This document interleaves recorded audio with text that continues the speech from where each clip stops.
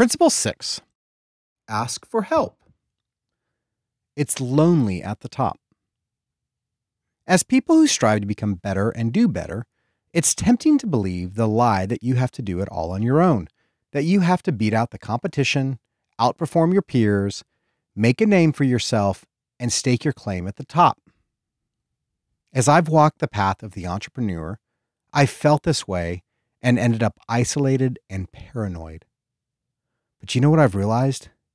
It doesn't have to be lonely at the top. Good entrepreneurs know they don't have to do it on their own. And in fact, they know they can't. No lone wolves. Human beings are designed to need help. For years, I thought this was one of our weaknesses. That's because I wanted to be the lone wolf. I would proudly tell others that I had pulled myself up by my own bootstraps. I did it all on my own, and to me, these were bragging rights. But now I see how truly naive that mindset really was, because from the beginning of time, human beings were made for community. It's part of the rhythm of our world, and it's a big part of my story. It starts at birth. Humans are born before they can fend for themselves. A cow can trot shortly after birth, a bird can fly within a few weeks of hatching, and a puppy leaves its mother to explore a mere month after birth. But human babies are essentially helpless, dependent for many years on others for food, shelter, protection, and education. When I'm sick, I go to a doctor because I need help beyond my own knowledge. The doctor, in turn, uses their training and years of cumulative knowledge to diagnose and treat me. If I try to be the lone wolf in my medical care, I might be dead. A governing board is set up in an organization for the same reason. It is designed to be an objective body that can see the blind spots of a company and its executives in order to help guide them. It doesn't run the company daily. Instead, the board meets together every few months to review progress and provide guidance. Its job is to save the company from disaster and help it thrive. If companies tried to operate as lone wolves without entities like governing boards, they'd be left without support, accountability, or a team to have their back.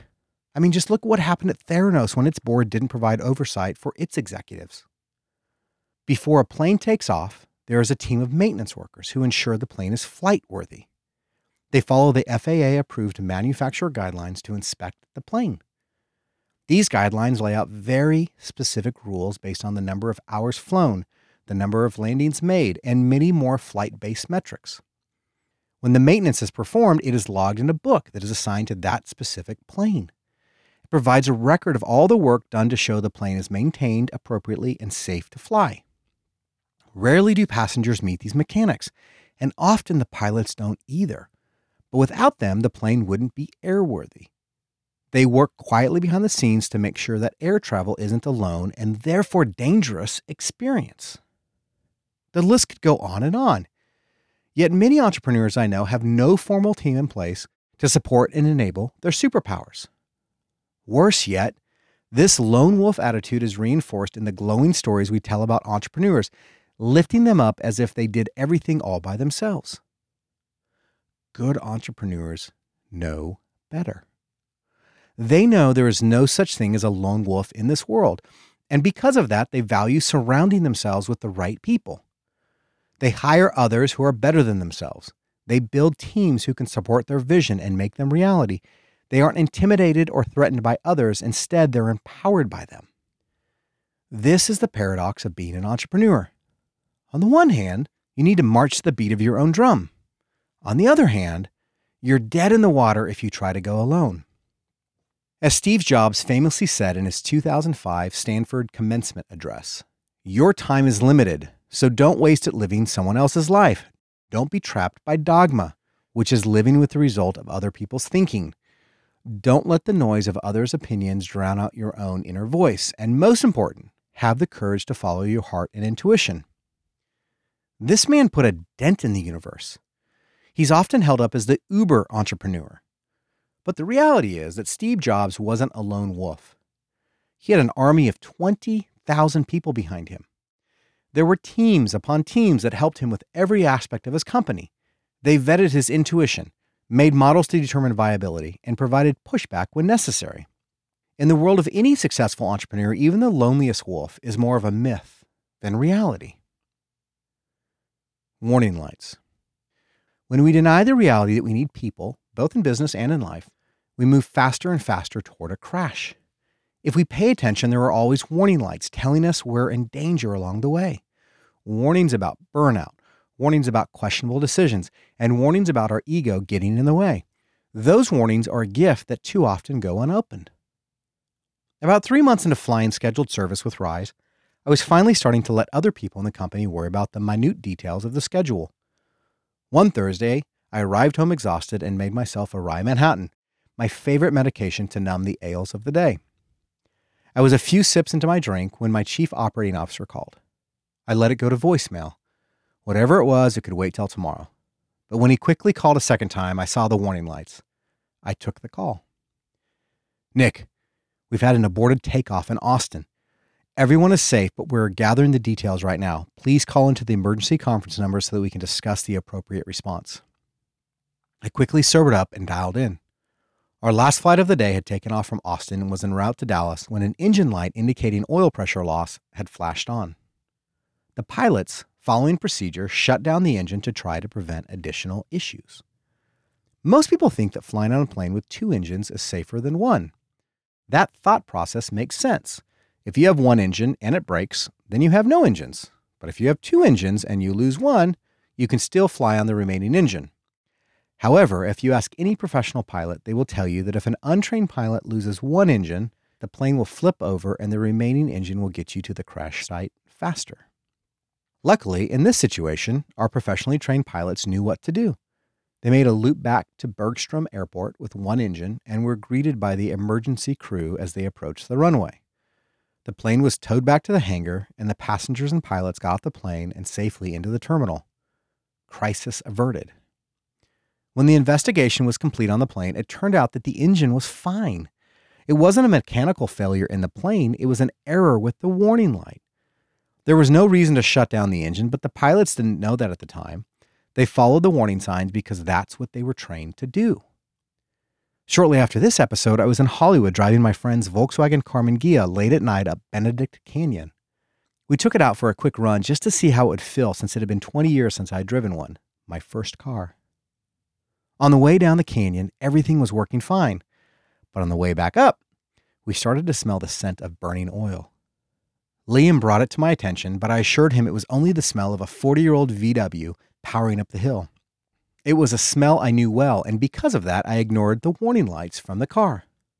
But as I pulled into his driveway, the entire back of the car exploded in flames. We were safe, but the car would not live to see another day. I think about this incident frequently. So often in my life, I've ignored warning lights, refusing to shut down the engine and return to the airport and instead powering on, believing that 1 engine was enough to get me to my destination. In fact, often when I knew I was in danger, I would ignore or even remove the warning lights completely. I'd isolate myself from the people who I knew would question my decisions and my motives. Friends and family members who knew my tendencies and could sit me down to have hard conversations. People who would flash warning lights in my life. That's because those warning lights were too inconvenient. They would slow me down. They'd keep me from getting to my desired destination on my time frame. But let me ask you this. Can you make it to your desired destination if your vehicle explodes while you're on your way? There's a reason we have warning lights and a reason that protocol insists we listen to them, no matter why we believe they're going off. The reason is clear. They may save us from destruction. The moral of the story is this: be like the pilots, not like me. It doesn't matter what you feel about a situation. It matters what the warning lights are saying. The lauded psychiatrist Elvin Semrad taught us this: the greatest source of our suffering are the lies we tell ourselves. I know from personal experience this is true. You probably do too. And one of the biggest lies I believed is that warning lights would hold me back. Because the reality is those warning lights in our lives flash for a reason, a good reason. We just can't always see that reason on our own. The people in your life whom you love, who are of sound mind, who care about you and who have your back, your spouse, your children, your mentors, your peer leaders, They are your warning lights. When they are all flashing, telling you the same thing at once, my admonition to you is listen to them, or you might end up calling 911. 911. Ron is one of my clients who lives in another state. I've changed his name for anonymity reasons, but his story is true. We meet in person several times a year, and in between we have video calls. There are several long-term goals that he is working on in both his career and his personal life that I'm helping him with as we go. On one call with Ron, I could tell something was wrong. His face was pale and his eyes were bloodshot. He had postponed several of our calls already, which is what usually happens when someone needs to discuss something uncomfortable. One look at him on that video screen confirmed what I had suspected. Something was up with Ron. I start all my calls with clients by asking the same question: do you have any 911s? This is intended to move the big item that is derailing everything else to the front of the call. It's designed to help them bring it right up and deal with it. Ripping the Band-Aid off isn't always the right move, but often it's necessary to snap us to attention appropriately. With Ron, I barely got the 911 question out of my mouth before he responded. Nick, I'm in a bit of a crisis. I don't know what to do. My wife took the kids to visit her family. She was supposed to be gone for 2 weeks, and that was 3 months ago. We've been in a rough patch for most of our 15 years of marriage, but this is the worst it has ever been. This happened in the middle of the COVID-19 crisis. He and his wife reasoned that a rural location was better for their kids during that time than the populated city they lived in. However, now Ron wanted to see his kids. He wanted his family back at home, and he wanted his marriage together. I responded carefully. Wow, that is a lot to handle, Ron. I'm sorry to hear the stress that you are dealing with, and I'm thankful that you have chosen to tell me the truth of the situation.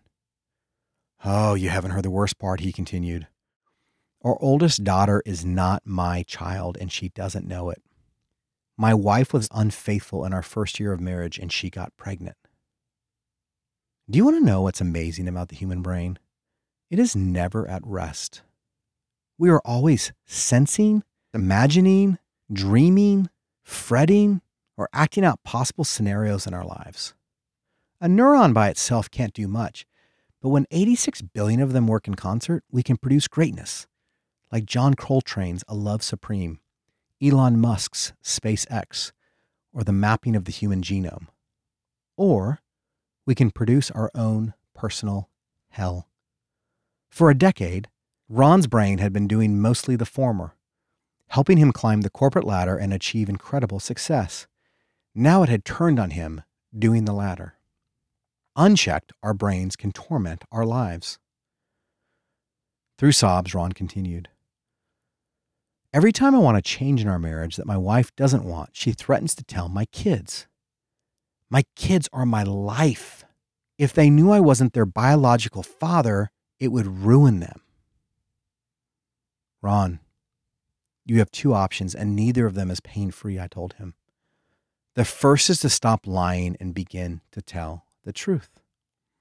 This will bring on a rush of acute pain that will seem to be too much, but I can promise you, you'll make it through given enough time. The second option is to do nothing. If you choose this route, tomorrow you'll wake up and your pain will be ever so slightly worse. And the day after that, it will be slightly worse. You will try to numb it with accolades or alcohol or any number of other things, but it will be there.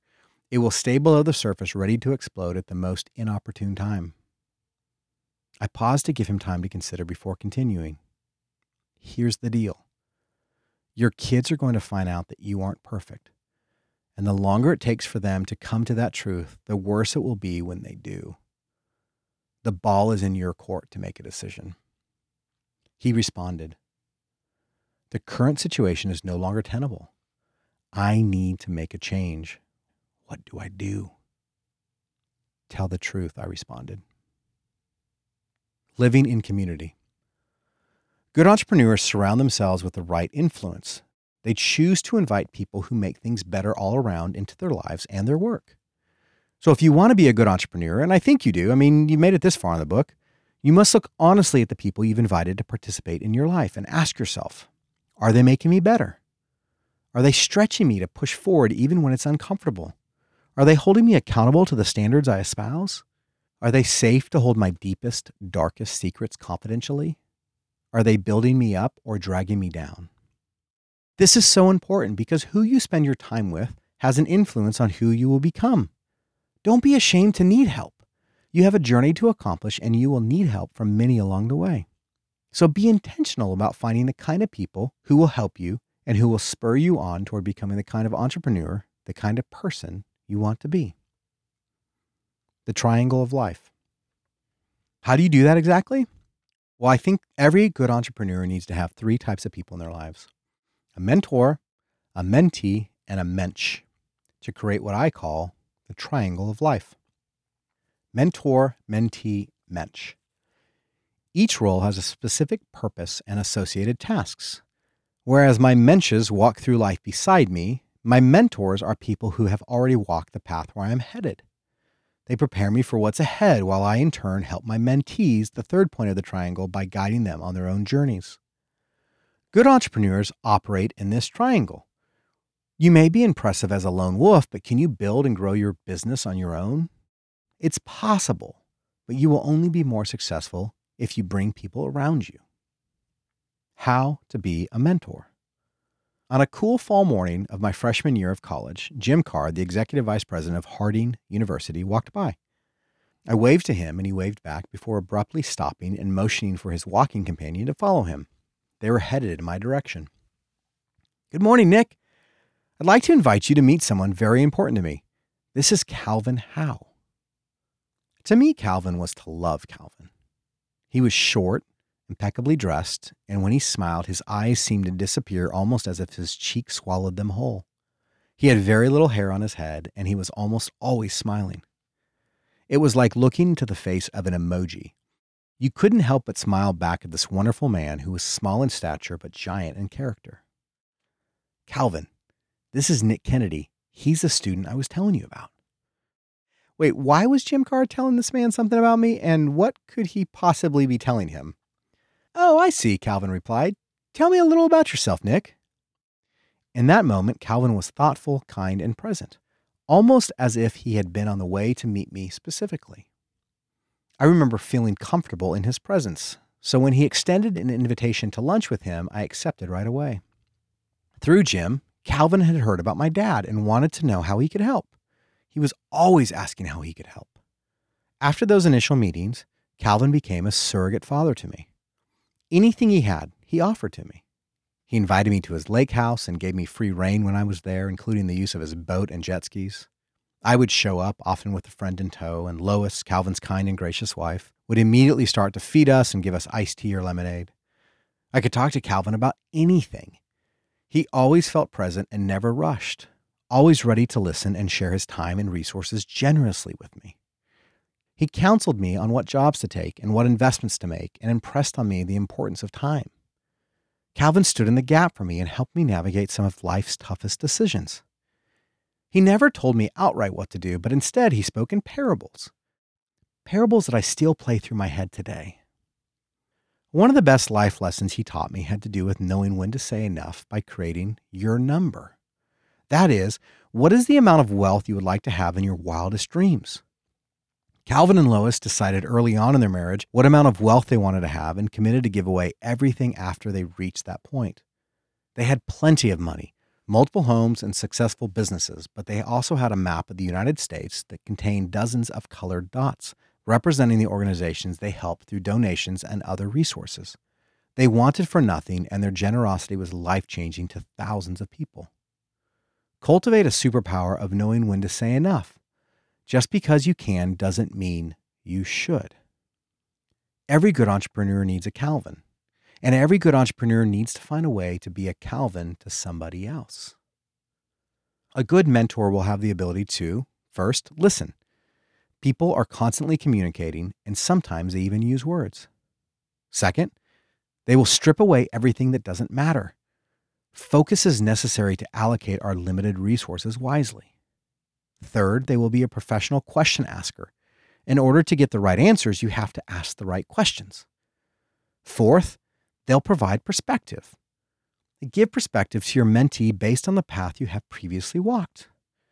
And fifth, they will tell stories. We don't remember presentations, we remember stories. How to be a mentee. While Calvin was investing in me, he asked me to invest as well. But since I didn't know what I didn't know, he simply asked me to be intentional in our relationship, reminding me that he would do whatever he could to help me, but that I needed to ask for the help. He forced me to be a critical thinker, stripping away all that didn't matter and getting to the core issues. He did this by constantly asking me why. As in, Calvin, I'm thinking about taking this job with a startup. What do you think? Why? He would respond. Well, because I'm tired of the corporate world and I want to try something else, I would tell him. Why? Because I'm bored. Why? Because I have more to give. Why? Because it took me about 3 months to figure out how to do my current job, and now I can do it in my sleep. Why? Because it is a menial task, and I can look at the calendar next month and know what I will be doing on each day, and that is making me crazy.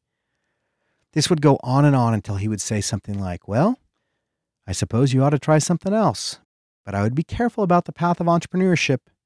It's not for the faint of heart. Yeah, no kidding, Calvin.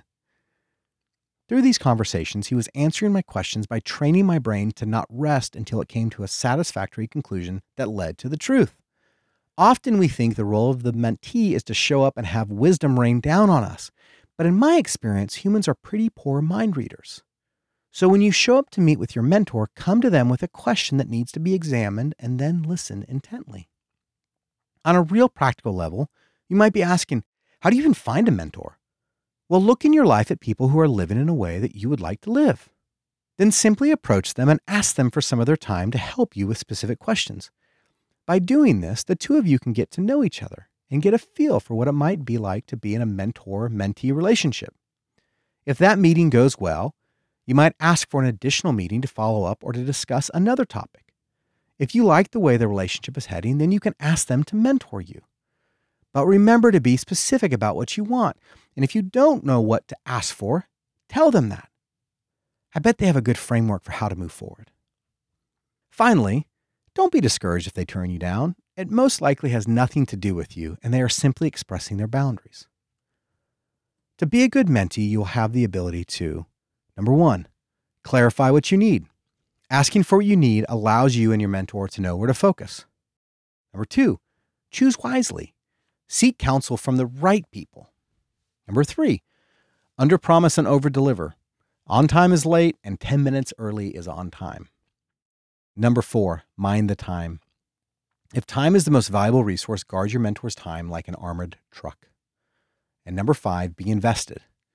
Respect your mentor for the free and valuable gift they are giving you. How to be a mensch. I walked into one of my favorite restaurants in Dallas, Neighborhood Services, ready to make the case for why everything in my marriage that was wrong was Angela's fault. I believed I had reams of evidence that could convince the most rational and balanced jury of this fact. At some point along the way, I had stopped being a partner in the marriage and started collecting evidence instead. I ordered a drink and waited for Jeremy to arrive as I scrolled through my emails and Slack and responded to the metaphorical fires that had started that day. A few moments later, Jeremy entered, ordered his drink, and asked how I was doing.